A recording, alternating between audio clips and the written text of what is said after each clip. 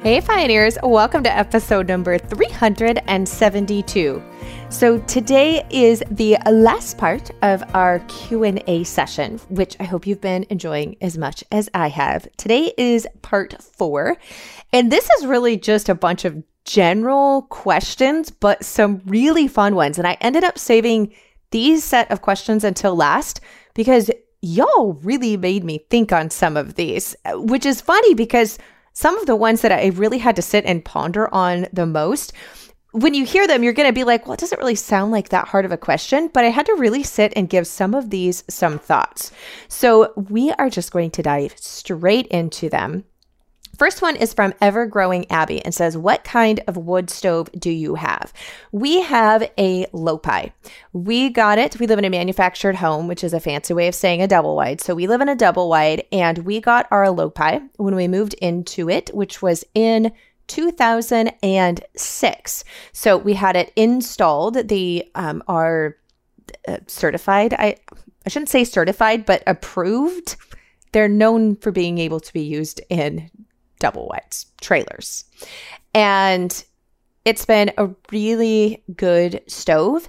We got the kind so that it has the flat top so that I can cook on it. So it actually has an area that I can put a couple of pots, couple of pans, skillets, etc. And that was really important to me, that it had a large enough flat surface on the top of it that I could actually cook on it, because we lose power quite often here. And now I've got a propane stove. So I actually will be able to use our stove when the power is out. And we have a larger generator. But even with our larger generator, when I had our electric oven and stove range, the generator would power it, but it wasn't normal power, meaning like it would take way longer to cook stuff. It was kind of uneven. And so I just really wasn't that comfortable using it. It also was not effective.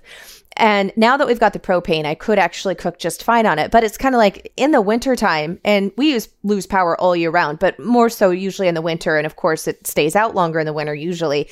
And we've already got the wood stove going. So I wanted to make sure that it had a surface that I could easily cook on top of it, because it's kind of silly to not use that when the wood it's already going and it's good and hot. Like, why wouldn't you use something that's already there?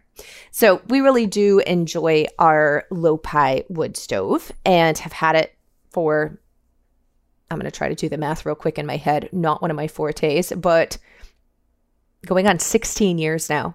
Yeah. Same original. We haven't replaced anything on it. It's all original from the moment it came in. This one is from Jack Attack.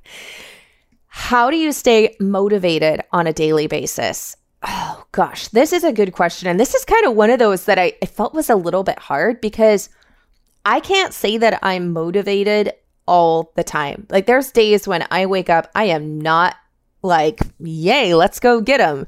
I mean, like when it's really nasty out and I've got 101 things to do, I got to be honest, I'm not necessarily feeling motivated to go out in the ick in the weather to feed the cows, especially when things break. I had a moment a couple of weeks ago when it was, we had like 4 inches of snow, and then it switched to rain, which I would rather just have straight rain or straight snow. It's the absolute worst when it's half and half. It's actually colder out because, you're just hovering right at freezing, but that rain, it's really heavy rain too when it's almost ready, or it's mixed and it's almost ready to switch over to snow, and it just penetrates. And the cold, I don't know, it's hard to explain. Like, I know obviously, like, 10 degrees and all of that, like that is cold, but it's a different type of cold, if that makes any sense, when it's a dry cold. And it's still cold, don't get me wrong. But when you're hovering like 33 degrees, 32 degrees even, and raining, where the stuff's like still frozen, but it's raining on top of it. And then it's just a slushy, it's a horrible mess. So I'll quit complaining about it. But I had a morning where I had to go out and feed. And when it's like that, it's actually harder on the animals. So it's even more important that you are feeding twice a day, because they need to be eating all day long in order to keep themselves warm. And that type of rain, like snow, will just settle on their backs, and then that's it. And it actually acts as insulation. Whereas that pelting rain, when it's that cold, it soaks them and they get really cold. So there's feeding. You can't get away with really just feeding once a day. You have to feed multiple times a day, especially with the cattle. And I went out, and we use our four-wheeler in order to haul the hay out when we're not using the big round bales. And they finished the round bale faster than they usually do because they were so cold. So I had to hand feed some hay until my husband got home and we could get a round bale in for that night. And I went out, the four-wheeler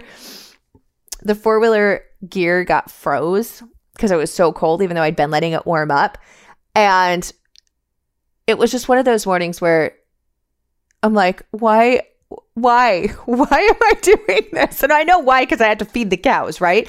They're our responsibility. But it was I was not feeling motivated is where am going with this. I was not feeling motivated. I wanted to be inside by the fire. It was cold. I was not feeling well, honestly, that day. But the kids had already left for school. My husband was at work. It just had to be done. So I don't know that I have honestly motivated on a daily basis, but discipline. Like sometimes I am not feeling motivated, and if I don't want to do it, but I know I have to do it. And I know there's not a choice. I mean, yes, there's technically a choice, but not really. Like I don't give myself a choice. The cattle have to be fed, and I'm the one that is going to be doing it on that day. Kind of with everything, like we need to eat, and because I don't always feel motivated to cook from scratch all the time, to be honest. I do love cooking from scratch. I like good food. But there's moments where I'm like, I don't want to cook tonight, or I don't want to cook I don't want to prep Sunday. I don't want to do my 2 hours of prep time, which really takes us through like between an hour to 2 hours.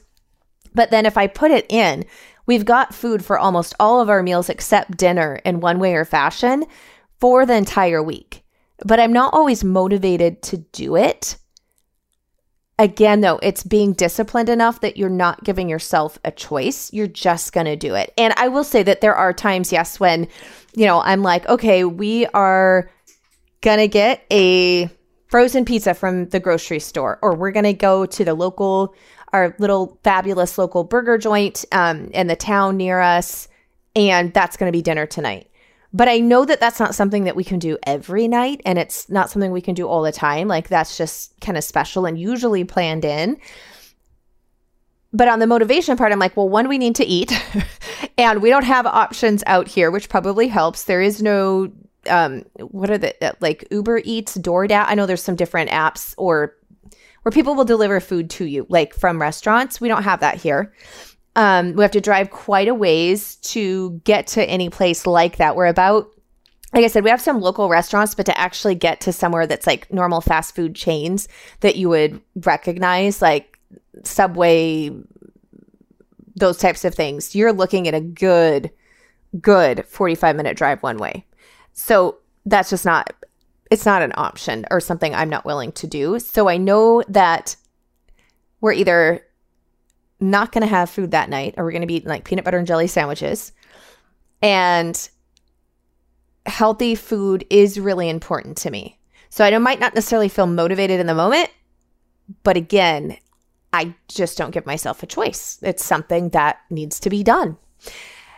And I think part of that, I don't know. Here's interesting. I'd love your guys' food for thought on this. Can work ethic be taught? Or is it something that you're born with? I don't know. I've always been highly motivated or had a strong work ethic, but it was modeled for me. My dad was one of the hardest working people I have ever met, like bar none. He would get up early in the morning, sometimes depending on if it was the summertime and where they were hauling from. And he'd be up, 3 a.m. to get up to the top of the mountain to be first load out so that he could get as many loads in as possible in that day, because that's how he got paid. He was a log truck driver. He owned his own log truck, and then he had a second one. He had a driver hired. He had his own log truck company. And then we always raised our cows. And so Dad would get up, like I said, sometimes about 3 a.m. in the morning in order to get out the door. And then he would get home in the early evening, usually around 5 o'clock. and we would have dinner. And then he was back outside, greasing the trucks, doing any type of mechanicking stuff that needed to be done on the trucks, especially in the summertime. And then he would be back in and, go to bed like at 8 because he had to get up a bit late, 3 o'clock in the morning usually. So any stuff, around the house that had to be done, and as well as all of the maintenance on the trucks. And so that was both trucks. Something was going down, at the very least greasing and just getting them ready to go for the next day. Then, of course, in the winter months, we had to feed, and we fed square bales. And when I was young, Dad had about 130 head of cattle. And so that was, oh boy, it's been a while, guys. I think that was between 30 and 40 bales a night that had to get fed. So that meant backing the truck into the barn. I learned how to drive a stick shift and back a truck at 8 years old into the barn because I was the only kid left at home at that point. And so I would back the truck into the barn. At 8, I couldn't really lift the bales yet. I could push them off the top of the stack. And sometimes, now looking back, I'm like, Dad was so tired he didn't want to crawl, literally scale the hay all the way up to the top of the rafters of the barn. So sometimes he would back it, he would back up partially in, and he would have me go up to the top of the stack, which I just thought was like greatest fun ever.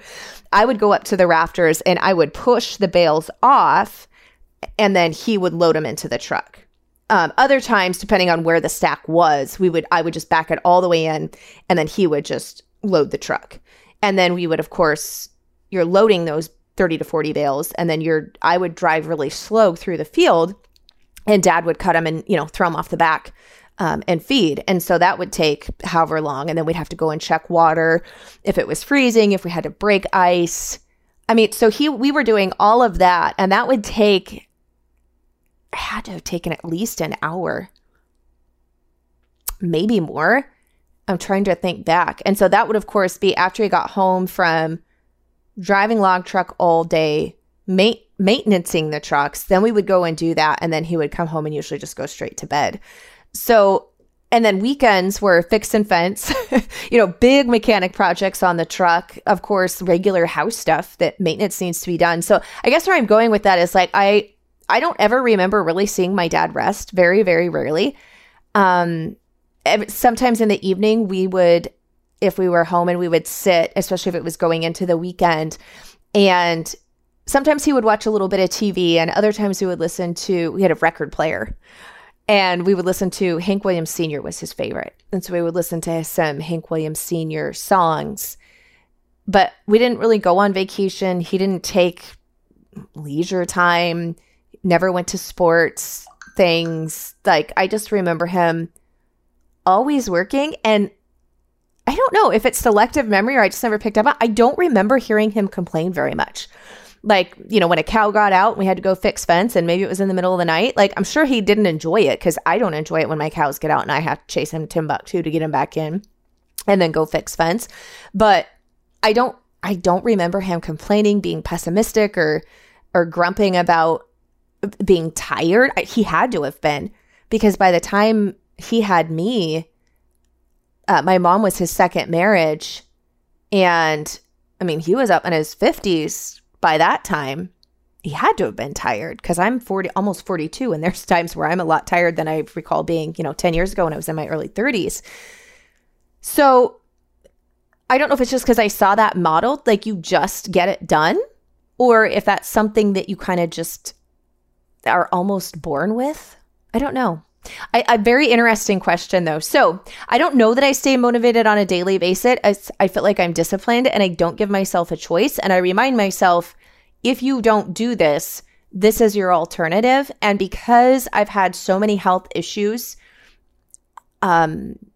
with the esophagus and the biopsies and all of that, I know that if I don't do it and fall back on like convenience stuff, or buying, meat that's not raised to the health standards and the ethical standards that I want, I know that choice is not just taking the easy route for the moment.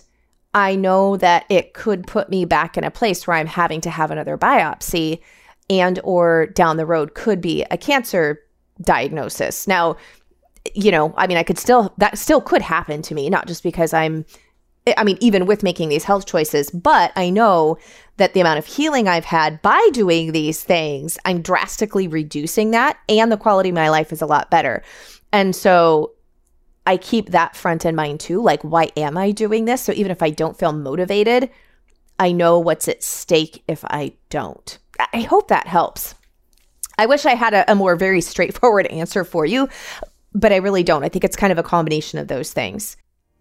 Today's podcast is sponsored by Azure Standard. Azure Standard is one of my favorite places to go for almost everything in the house and even some in the barnyard, because they also carry livestock feed.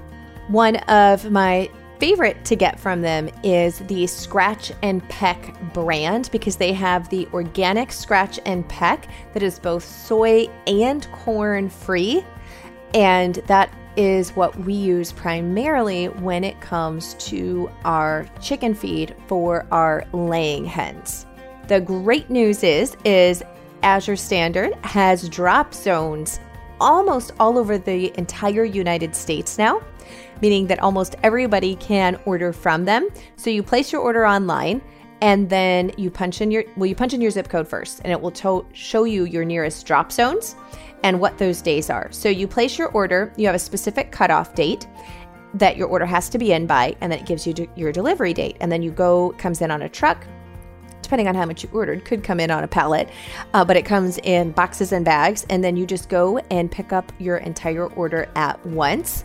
And even after your order is placed, oftentimes I'll do that. I'm like, okay, I know this is what I need, and so I'll place the order so that I don't forget to place it by the cutoff date.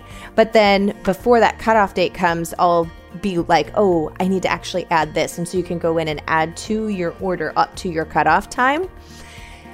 That has saved my bacon, because there's been many a time where I was like, oh, I know I want to add some more stuff to this, but I'm going to come back to it later. And then I would forget and I would miss my cutoff time. And then it would push back being able to get my order to further down the road. And I was out of some of the things. So that's kind of one of my little tips, is take advantage of that. Place your order. And for new customers, we have a coupon code, which is Pioneering10. So for brand new customers, 10% off of your first $50 order or more when you order from Azure. Now, this one's from Lisa J, and she says, where do I start? It's all overwhelming. And Lisa J, the thing is you just pick one thing, and that's where you start.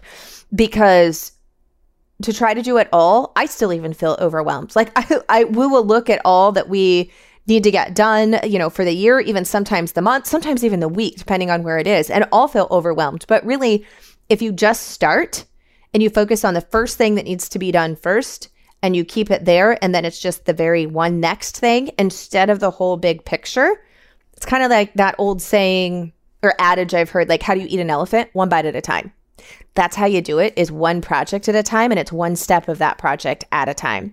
So as far as where to start, my best advice is start in the kitchen, because you might not be able to grow things right now, depending on the season, the space, whatever. That might not be an option for you, but you can start in the kitchen. So one thing that you're buying processed, pre-made from the store, pick one thing that you're eating on a weekly basis or a daily basis, even better. Start making that one thing at home from scratch with good whole quality ingredients, whole food ingredients. One thing. Once that becomes normal, part of your routine, add the next thing. And kind of the same thing really with the garden or the livestock, whatever. If you can't raise it yourself, can you buy from a local farmer? If you can't buy from a local farmer, can you at least buy something that is raised better than what would just be your regular kind of normal agriculture? So for example, like if you're just buying the cheapest possible eggs that you can find, if you can't raise chickens yourself, if you can't find a local farmer or a local neighbor, whatever, that you could go and get the eggs from, then could you at least pick a brand that is either certified organic or is truly free range, like that? Because there's always going to be, better, best, that type of thing. Pick one step further ahead from where you are right now. Pick the next best thing. And then move from there. But at least you're making forward progress, and that will give you momentum, and it will lead to the rest of the things that you want to do over time. If it's with growing a vegetable garden, again, like if you don't have a lot of space and the thought of doing a huge garden where you're growing over 50% of your own food for the year, you're like, no way. What's your favorite thing to eat, fresh vegetable wise, that grows in your climate? And then grow just that one thing. Maybe it's just lettuce. Lettuce is super easy to grow, germinates really fast, can be grown in pots. You know, maybe you decided that, or maybe it's a pot of basil. Maybe it's just some herbs, even on your windowsill. Like a lot of herbs you can actually grow on the windowsill very easily in a really small pot. But pick one thing and just get started with it. This is from the Rabbit Hole Creative, I think. And says, my least favorite farmer house responsibility and my favorite. And this sounds hilarious, but this question I had to really sit and think about. I'm like, what is my least favorite? I mean, I can't say that I love doing dishes, but is it my least favorite? No. So I think that my least favorite, and here was my process for figuring this out. What is the thing that I know needs to be done, but I don't do it? Because that must be the thing that is really my least favorite, because I do the dishes. Dishes get done every day. I don't physically do them every day. The dishes get done in our house every day, but sometimes the kids have a dish night. My husband takes a dish night. We share it, even though I do the dishes more nights. Most of the time I have a few more nights than the kids and my husband do, but the dishes are getting done. So by process of not actually getting done, cleaning the shower. I don't know why. I really don't like cleaning the shower. I have no idea why. But that's probably my least favorite, and one that I will put off way longer than one probably should, if I'm being honest. As far as my favorite though, I don't know that I have a house favorite. Like there's a lot of house responsibilities and stuff that, again, like I just get them done because they have to be done and I'm not willing to live without them being done. But my favorite, it's actually pruning the fruit trees. I love to prune our fruit trees. In fact, I don't let anybody else prune our fruit trees. Like my husband, he would do it, but I love to prune the fruit trees. I think what it is because it's an experiment in a way. What I mean by that is I can see like, okay, I'm making this cut this year, and the thoughts that it's going to create, either it's going to open it up, like we've got too much crowding, or I need better horizontal growth here. Or I want to, encourage the tree to quit putting so much growth up top. I'm going to try to eliminate the amount of water spouts that we have coming out of this. So there's like all of this like thought. And so then you make the cut, right? Then you make the cut, you do the pruning, right? And then it's seeing, did it do what I wanted it to the following year? Because you have to wait a while. And that might drive some people crazy, but I just find it fascinating. It's like this continual experiment, like on how can I make this tree be the most productive, do what I want it to do, and shape it with the act of pruning. I don't know. I love it. So I'll go out and I'll, study the trees throughout the different seasons and be like, okay, I think when it comes to pruning, because I do summer pruning, which I have a whole episode, YouTube video, etc. on summer pruning and why we do that now. But throughout the year, I will go out all the different seasons and look at the trees and make notes. Okay, this is how we're going to try this. I think this is what we're going to do. And so that when summer comes, I'm all ready to go. The trees are just ready to be pruned and we get them pruned. But yeah, pruning fruit trees is one of my favorites. Okay. Eva W. asks, easiest to grow for beginners, easiest thing to can. Easiest thing to grow for beginners, that kind of varies. Like a lot of things are actually easy to grow, but I would say something like lettuce is really easy because it grows so fast and doesn't tend to be something that has as many, you don't have to worry about it bolting as fast as you do things like spinach, and it just has a longer, like climate wise, I feel like lettuce is more forgiving and easier to grow. And it's something that will grow relatively quick. So you kind of get that fast reward, which feels really nice when you're growing. And it's not something that's super fussy, like you're worrying about blossom end rot or too much nitrogen and the flower's not setting fruit. I feel like it's pretty forgiving and an easy thing to grow and get started with. Plus, you can direct sow it. It's not something that you have to worry about seed starting.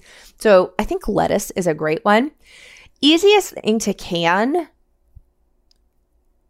Honestly, once you get over the fear of pressure canning, it is way easier to raw pack and can vegetables as far as your prep time and sometimes even your processing time than it is to water bath things like pickles and jams. Like they have a lot more because it's like getting it to set if you don't know how to do that, or pickles to make sure that they turn out crisp. I actually feel for the hands-on amount of time, raw packing something like green beans doesn't have a super long processing time. You can literally put the raw green beans in the jar, cover it with water that's just came off a boil, hot water, and you put it in there and you process your pints. Depending on your altitude, it's 20 minutes. That's really fast. So I know a lot of people get intimidated by pressure canning, but honestly, I find pressure canning in a lot of instances less hands-on time and easier than some of the water bath. Jen Harp, what food do you want to grow but haven't yet? I had to sit and think on this one. One of the things that I would like to grow but haven't yet would be ginger and citrus. Here in the north, citrus is real touchy because we are cold enough that a lot of your citrus is not going to make it through because we can get down to 5 degrees, single digits overnight lows. And most citrus are not going to survive that. But I have a friend who has successfully grown a lot of citrus here and all different kinds of varieties. And he is going to actually be one of the guest teachers at the workshop we have at the farmstead this year, or coming year in May of 2023. We'll have those workshop tickets up really soon with the dates.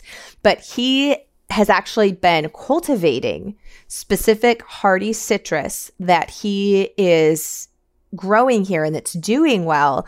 And so he's going to have those plants and fruit trees that he's been grafting and doing cuttings on for sale. And I absolutely plan on getting some myself. So that's one that feels, because of my love of fruit trees, right? And pruning is my favorite. That one I'm really excited to see what type of citrus could I get to grow here, because right now all the citrus pretty much I have to buy. I'm not able to grow it ourselves. Little Mountain Girl, how to do this alone on a very low income in the burbs. Well, you definitely can do it alone. And if you're in the burbs and on a low income, really is, again, starting in the kitchen, because usually making something from scratch in the long run is cheaper than buying a processed version. Yes, a bag of flour costs more than a bag of Dorito chips. And I'm not saying that you're eating Doritos. I don't know that. But where I'm going with this is oftentimes people are like, well, this processed box of something or bag of something pre-made, etc., is cheaper than if I buy the bag of flour, all the ingredients that it would take to make it up front.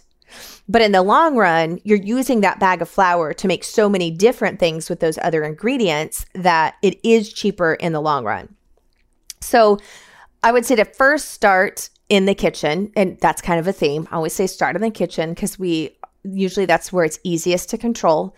And then, look at you're in the burbs. So what can you do in your space?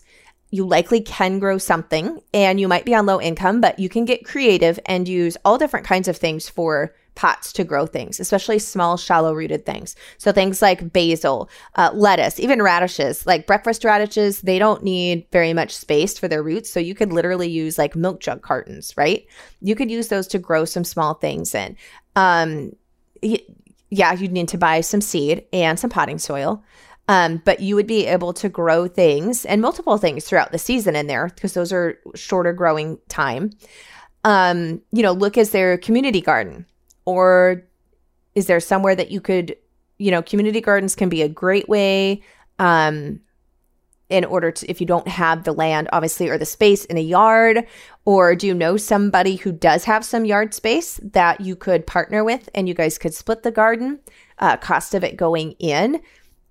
A garden is one of those things where, if you're doing raised beds or containers, yes, there can be the cost of them, though you can get around with using some different things. Like I've seen where people have taken, wheelbarrows and old bathtubs and put drain holes and use those to grow in for containers. You can get creative.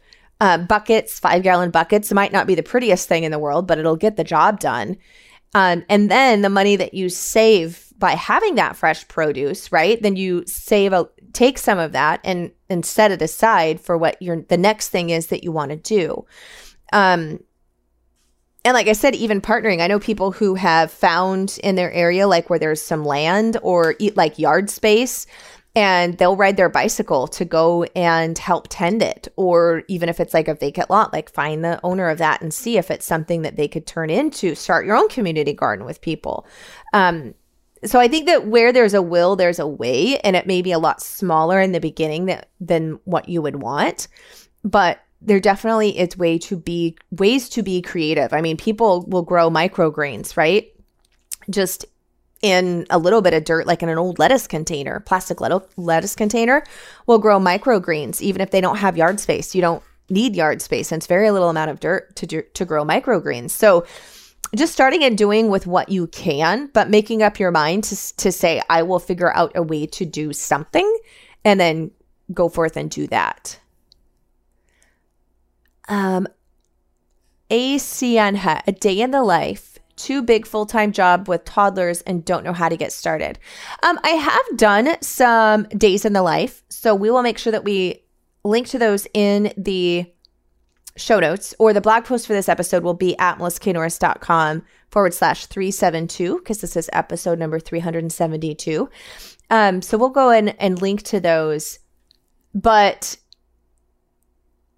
again, kind of, it feels like a theme. It's picking the things that are super important to you and making sure that you get those done. And we actually have a good episode I did with Rebecca Rhodes, and that was on growing a garden with kids.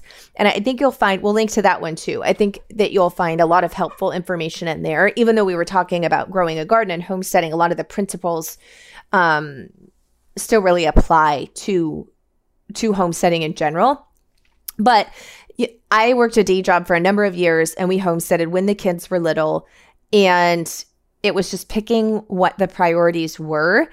And there was stuff that I would have to do in the morning before work, because if those didn't get done, then they wouldn't, they just wouldn't. And so kind of picking and layering things. So I knew that I didn't have time in the morning in one stretch to do an entire load of laundry. So I would put the clothes in as soon as I got up. And sometimes I'd put them in the washing machine the night before, but I just wouldn't add the water and soap, right? Like I wouldn't turn it, but that way the dirty clothes were in the washing machine. So first thing when I got up in the morning, I would turn it on so that would be washing while we were, getting dressed, and the kids' breakfast and getting them dressed and all of that. They're, having their bags, because I was commuting, so I had to have their bags packed ready for the day to go to grandma and grandpa's or daycare, or even, if you're home, at least have the kids' clothes laid out. So in the morning, it's not something that you're having to take time on, like it's already all set out.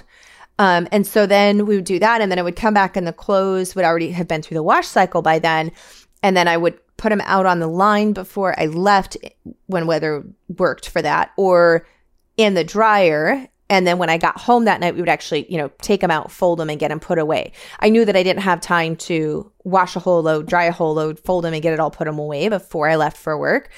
But I also knew if I didn't do laundry every single day, that then we would have this huge backload of laundry and I'd never get caught up. So that was just a thing. I'm like, okay, I got to break this up in the time that I do have.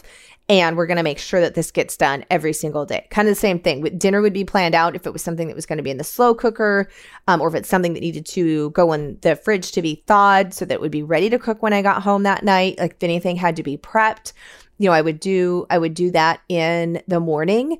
And so kind of just setting up routines and setting up, this was something that I still use to this day and was really helpful. And it was by Kathy Lipp is who I first heard say this, and is whatever your evening self. So I tend to break things up like that, like my morning self or today's self compared to tomorrow's self, etc. I might not feel like doing this in the morning, but I know that my evening self is going to be really happy that I did it. And I'm not going to regret that I did it. I'm going to regret it if I don't do it. And so that kind of just helps like as a mindset shift in order to get things done. And again, it's picking the one thing that's most important to you right now that's going to make a big impact and just doing that one thing until it's very much a part of your routine so that it feels normal and it's an actual true habit, and then stack the next thing on. Okay, this is from Farm and Hearth. My favorite fast meal for dinner. This is a great one. Breakfast for dinner, honestly. Like when I'm like pressed for time, I'm like, okay, we are going to do something with eggs, or maybe we do French toast. Like we're just going to do some type of breakfast. Sometimes it's pancakes. The kids love it when we have pancakes for dinner. Aside from some type of quick breakfast like that, item in place of dinner is taco meat. Like even if it's not all the way thawed, I can fry up some hamburger really quick, throw those taco seasonings on there. Obviously, if we have tortillas, it can go in that. If we've got lettuce, it can be a taco salad. If I don't, I can cook rice while I'm frying up the meat, and we just do like taco bowls. I've always got home canned salsa, cheese. Like taco meat is so easy. Or just I'll do like if you have taco meat and then throw it with the eggs and make like a taco pie, which is kind of like basically it's a taco meat quiche. Taco meat's just so versatile. Or throw it on chips with cheese and you have nachos for dinner. Like, yeah. So I have to say either breakfast for dinner or some type of taco meat is one of my go-tos if I need a really favorite fast meal. And the kids are never going to say no to taco meat. Okay. Karen Elizabeth asked, we want to start growing our own food. Where do you suggest we start? I think I actually really already answered that a lot in the other questions that were surrounding that. So great question, Karen Elizabeth, and kind of answered that like with what your family eats that grows in your climate, and pick one thing and go from there. I also have full episodes on that, as well as worksheets that are a free download from my book, The Family Garden Plan, that walk you through how do you identify that. And so that I highly recommend grabbing. If you go to melissaknorris.com and click on the book tab and go to Family Garden Plan book, you'll see where you can put your name and email in and get those sheets for free. Okay, we're nearing the end. This one actually ended up being a little bit longer than I thought it would.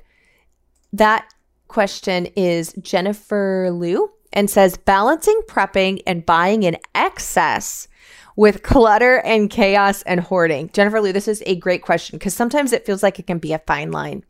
So with balancing prepping and buying in excess with clutter and chaos and hoarding. So one is I don't ever buy anything that I know we're not going to use. So I don't buy like a whole bunch of MREs or foods that I'm not using in our everyday cooking. So I only buy things that we're already going to be using, and then I'll buy them in bulk because it's going to save money. And I buy, what I think like we'll go through this in a year or maybe 2 years, depending on what the shelf life of something is. Like for wheat berries, I'll buy extra because those will store for like 25 years. But flour, already pre-ground flour from the store, really a year, maybe a year and a half, and you're going to start to hit rancidity. So I kind of know what we're going to use for a year, and I'll buy that. And then, as we start to get down, I'm like, okay, we've got 6 months left. Then I'll buy it up. So my goal is that we always have a year's worth of most of our foundational items as far as pantry goes. So when I start to get down to only having 6 months left, then it's like, okay, time to buy, this next set so that we're always a year out. And always rotating through it, obviously, like using the oldest first. And again, as long as I'm only buying stuff that I'm actually cooking with and making into our meals all the time, then I don't really run into as far as hoarding goes, because I'm just extending it out so that we've got it on hand for a set amount of time.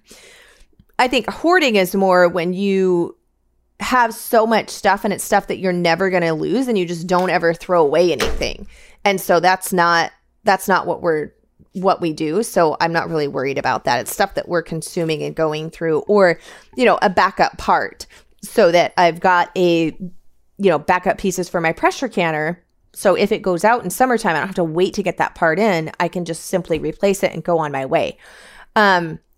Now, as far as the organization, though, and the clutter and chaos part, yeah, you definitely need to have spots for things and be organized, know where things are at, because otherwise you run into where, I'm pretty sure we have this part or I have this thing, but I don't know where it is. And I've just wasted so much time trying to find it. I'm just going to go and buy it again because I need it right now and I can't find it. That doesn't serve anybody. And too much clutter. There's a lot of negative things to clutter as far as your mindset, even if you don't think it. Like, your brain has to make decisions about clutter and it's subconscious. You don't realize it, but your brain, when there's a lot of clutter out, your brain is like, do I need to do something with that? Should I do something with that? And it's making it so fast you don't even know that it's happening, but you get fatigue, like you get mental fatigue from it. So there's actually been quite a few studies done on clutter and the negative impact it has that we don't realize. Really pretty fascinating. But that being said, like, my house is not minimalist by any means because I am a homesteader, but I have found that it's a good rule of thumb, and definitely we will link to and listen to some of the decluttering episodes and organization episodes that we've done. But a really good rule of thumb is, if this broke today, would I go and buy its replacement immediately? And so that can be a tool of helping you decide, do I keep this? Do I get rid of this? And again, like, I don't usually buy things unless I know we're going to be using them. So if it's like a replacement part, then I know that I use my pressure canner all the time and that I want to have a replacement part for it, because if that part broke, then that's going to be really detrimental to us putting up our food. Like, it's something I use all the time. So I think you just have to be really honest with yourself, really, truly, and really, really think about it. Do I need this? Are we going to use it? And if we are going to use it, in what time frame? Or if it's a tool, like, is this truly helping us get stuff done, or is just another tool that adds to the clutter? And then making sure everything has a place. Doing inventories, especially sometimes this could be with parts and like farm, animal feed, etc. But doing an inventory, especially on your food, so that you do know what you have, amounts, dates when it was purchased, kind of put some Best By there, so that you have records of things too. Because sometimes it can be like, I think we bought blah, blah, blah, blah. But if you don't have a good system in place, then you're not really sure. And then you also don't know, like, well, okay, I bought this and I thought we were going to go through this much, but we're not going through it as fast as I thought. So I probably shouldn't buy as much, or, I know that I don't need to buy this every 6 months. This is something that I only need to buy once a year, or maybe every other year, depending on what it is. So really just having true clarity on how much you have and how much you're using it, and if you really truly need it, and if the cost of the item and the space that it requires is worth it. So what I mean by that is, I know, like, even my dad has had things that he has stored literally for 30 years. Literally. And lo and behold, something is broke on an old piece of equipment, and he went and got that part out and did end up using it 30 years down the road. So you'd be like, okay, well, that was justifiable. However, that's like one thing. And there's a lot of other things that were in that shed that he never, ever used. And 50 years after he put it there, the shed fell down and all of it ended up just being taken to the scrap metal, what you could, etc. So that was a lot of stuff that completely went to waste and filled up an area. And so was it worth it that there was that one part 30 years down the road that he needed? And that's going to be something that I don't have the answer to that necessarily. Like each person has to ask themselves that. But there's some things where I'm like, no, it's not worth the space for the cost of what the item is. And I know that I can get this item. For me, it's not worth it to the space to store this one. So you kind of have to ask, you have to, again, it comes back down to kind of prioritizing what that's going to be for you. Okay, last question. And this is from Ross Kelly and asks, what is my favorite podcast? This again was one that was really hard for me to answer because I don't have a favorite podcast. I tend to be very all or nothing person. So what I mean by that is like when I am learning about a subject, I am all in on that subject and I will binge a podcast. Like once I find a podcast that's on a subject that I'm interested in, I will binge that podcast and I will listen to almost nothing but that podcast. Like if they've got a back playlist. And so I'll listen to that podcast for probably like 2 months until I've learned what I think I want to learn about that subject. And then if that podcast is more lifestyle and like they have stuff that keeps me engaged, etc., then I probably will still keep listening to it. But I found that that's how I tend to consume a podcast. Like I'll just listen to the whole podcast, all the back episodes. And then sometimes I'll keep up with it and sometimes I won't. So I don't really have a favorite. So for example, we are doing the Farm Stay, which is basically a short-term vacation rental. So many people are familiar with Airbnb, etc. And so I have never done that. I have never had a short-term vacation rental house. I've never operated that. I've not been in the hospitality business, which that is what that is. And so I'm like, I really need to learn and educate myself before, like, as I'm building this out. Like, I don't want to just learn by making mistakes. I want to learn from people who have experience in this and in this industry. And I know I still will make mistakes, but I want to try to minimize them as much as possible. So I found a podcast. It's called, let's see, I'm going to actually pull it up on my app here. And I know this probably won't relate to a lot of you because you probably were thinking like that I listen to a lot of other homestead podcasts or something within that nature. But it's the Vacation Rental Success Podcast by Heather Bayer. And Heather has been in the short-term vacation rental business for like over 20 years and has also managed like tons of different properties. And so it's kind of like even with raising livestock, right? Like you're going to learn so much by raising 10 chickens. But if you raise 200 chickens a year, even though you both have only been raising chickens for a year, the person who's raising 200 chickens for a year is going to naturally learn a lot more because they're going to experience a lot more different scenarios than someone with just 10 chickens will. And so I wanted to really learn from someone who had been managing a lot of properties over a lot of time and had experienced a lot of different situations. So I binged my way through that podcast and I learned so much. Like there were so many things I'm like, oh, I never even thought of that, that we've been able to put in place. And so I can't say that I really have a favorite podcast. I tend to binge. And then there's some that I listen to here and there. And a lot of what I listen to is business podcasts. Because I feel like I've given myself a complete education, a college education on business through podcasts and courses and stuff on entrepreneurship and just all those different things. But I do listen to Beyond Labels, which is Joel Salatin's podcast. I do listen to that one. And I'll kind of just like pick my way around. Again, like if it's a subject that I'm really wanting to learn about. So if I'm wanting to learn about, herbs in a specific way or a specific herb, I'll just do a search and see what podcasts that I can find on that and listen to them that way. So yeah, I don't really have a favorite podcast. And I kept trying to think about that, like, okay, what is my favorite podcast? I had to finally realize I don't have one. And that might be weird, but I love podcasts. I just don't have an actual favorite. Well, I hope that you guys have enjoyed this series. I have found it really, really fun. And we've got more guests coming up for you in the new year and a lot more things to talk about, which, by the way, if you want to check out the short-term vacation rental and come and stay on the farm with us at the Farm Stay, you can go and look at norrisfarmstead.com.